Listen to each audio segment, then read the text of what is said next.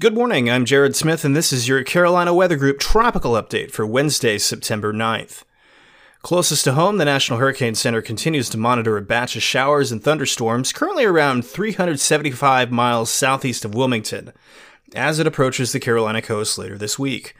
They give this disorganized area of thunderstorms a 30% chance of developing into a tropical cyclone over the next couple days, before moving inland somewhere in eastern North Carolina on Friday. The primary concern from this system is rainfall. Elsewhere in the Atlantic, Tropical Storm Paulette continues to struggle against wind shear as it heads westward. Paulette has maximum sustained winds of 60 miles per hour and is located over 1,000 miles north of the Leeward Islands.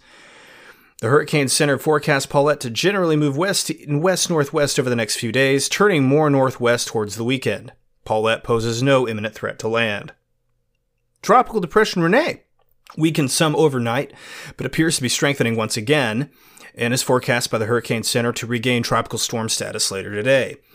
It will briefly become a hurricane before encountering more wind shear as it moves over the central Atlantic. Rene is currently expected to recurve northward late this weekend and poses no threat to land. Finally, the Hurricane Center is watching a wave about to come off of Africa, which will very likely become a tropical cyclone as it begins its trek westward across the Atlantic this weekend.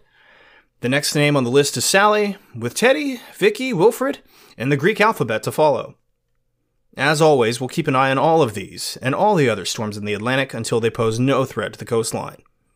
Tonight at 9, we'll join the meteorologists of WLOS in Asheville to talk all about life working and broadcasting from home as part of our At Home series. You can catch our live show on YouTube, Periscope, and Facebook tonight, and we'll have the show right here in the audio feed tomorrow morning. For the Carolina Weather Group, I'm Jared Smith. Make it a great day.